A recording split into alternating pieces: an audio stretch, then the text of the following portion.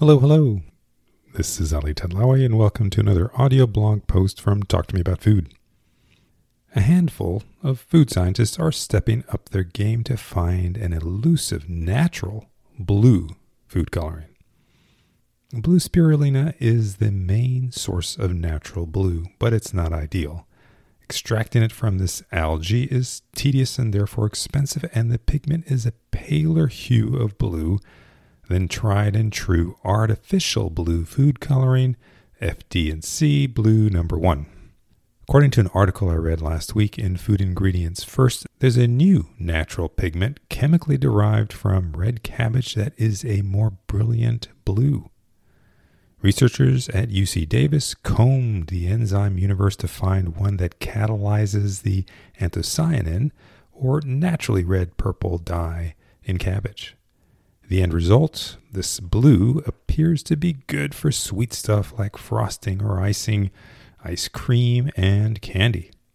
The pursuit of a naturally derived brilliant blue food coloring would seem to be something of a lark, in a way, if you think about the very limited expectations we have for blue food, or drink for that matter.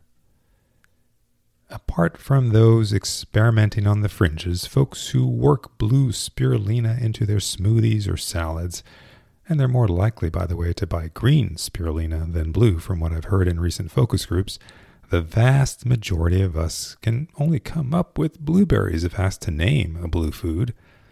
I've had grapes, big, delicious, musky grapes with a blueberry hue. I can't think of much beyond that. Certainly nothing to pair with the rest of the spectrum of blue chips at a paint store. As for concocted blue food, there's not much of that either.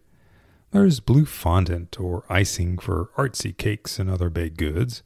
There's cotton candy ice cream and popsicles, a few shades of Gatorade and Powerade, a cool flavor of cough drops, and there's candy we expect to find in a rainbow of colors, not just blue, but there's blue jelly beans and blue Skittles, for example. Then again, I'm not sure how loud was the clamoring for a blue M&M before Mars launched it with a lot of fanfare back in 1995. Recall they asked us to vote on the next color. A small handful of us might appreciate it if they color the blue M&M with this new natural dye. This isn't the linchpin of the drive towards clean food labeling, though. Pursuit of natural blue coloring does make me wonder why the natural world itself doesn't create blue food.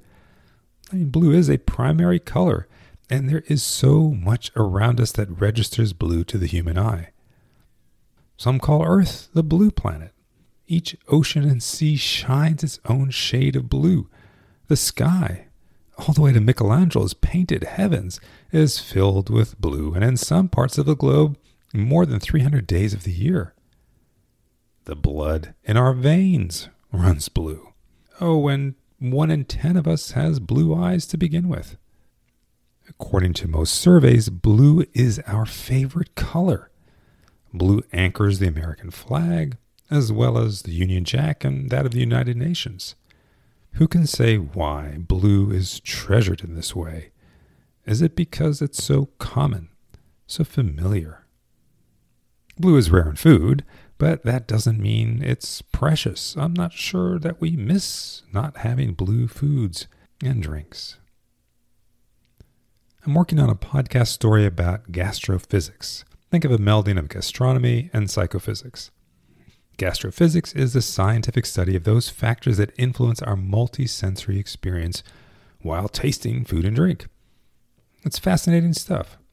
Research shows how different colors impact our appreciation of food and the eating experience in different ways.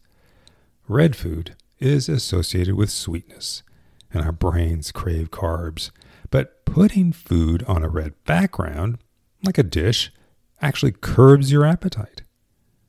Yellow cues happiness, while serving food on a blue dish will make the food seem to taste better overall. So that's it. Let's not worry about fabricating blue food, either through genetics or natural food coloring. Just get yourself a set of blue bowls, plates, and serving dishes if you want to harness The power of blue.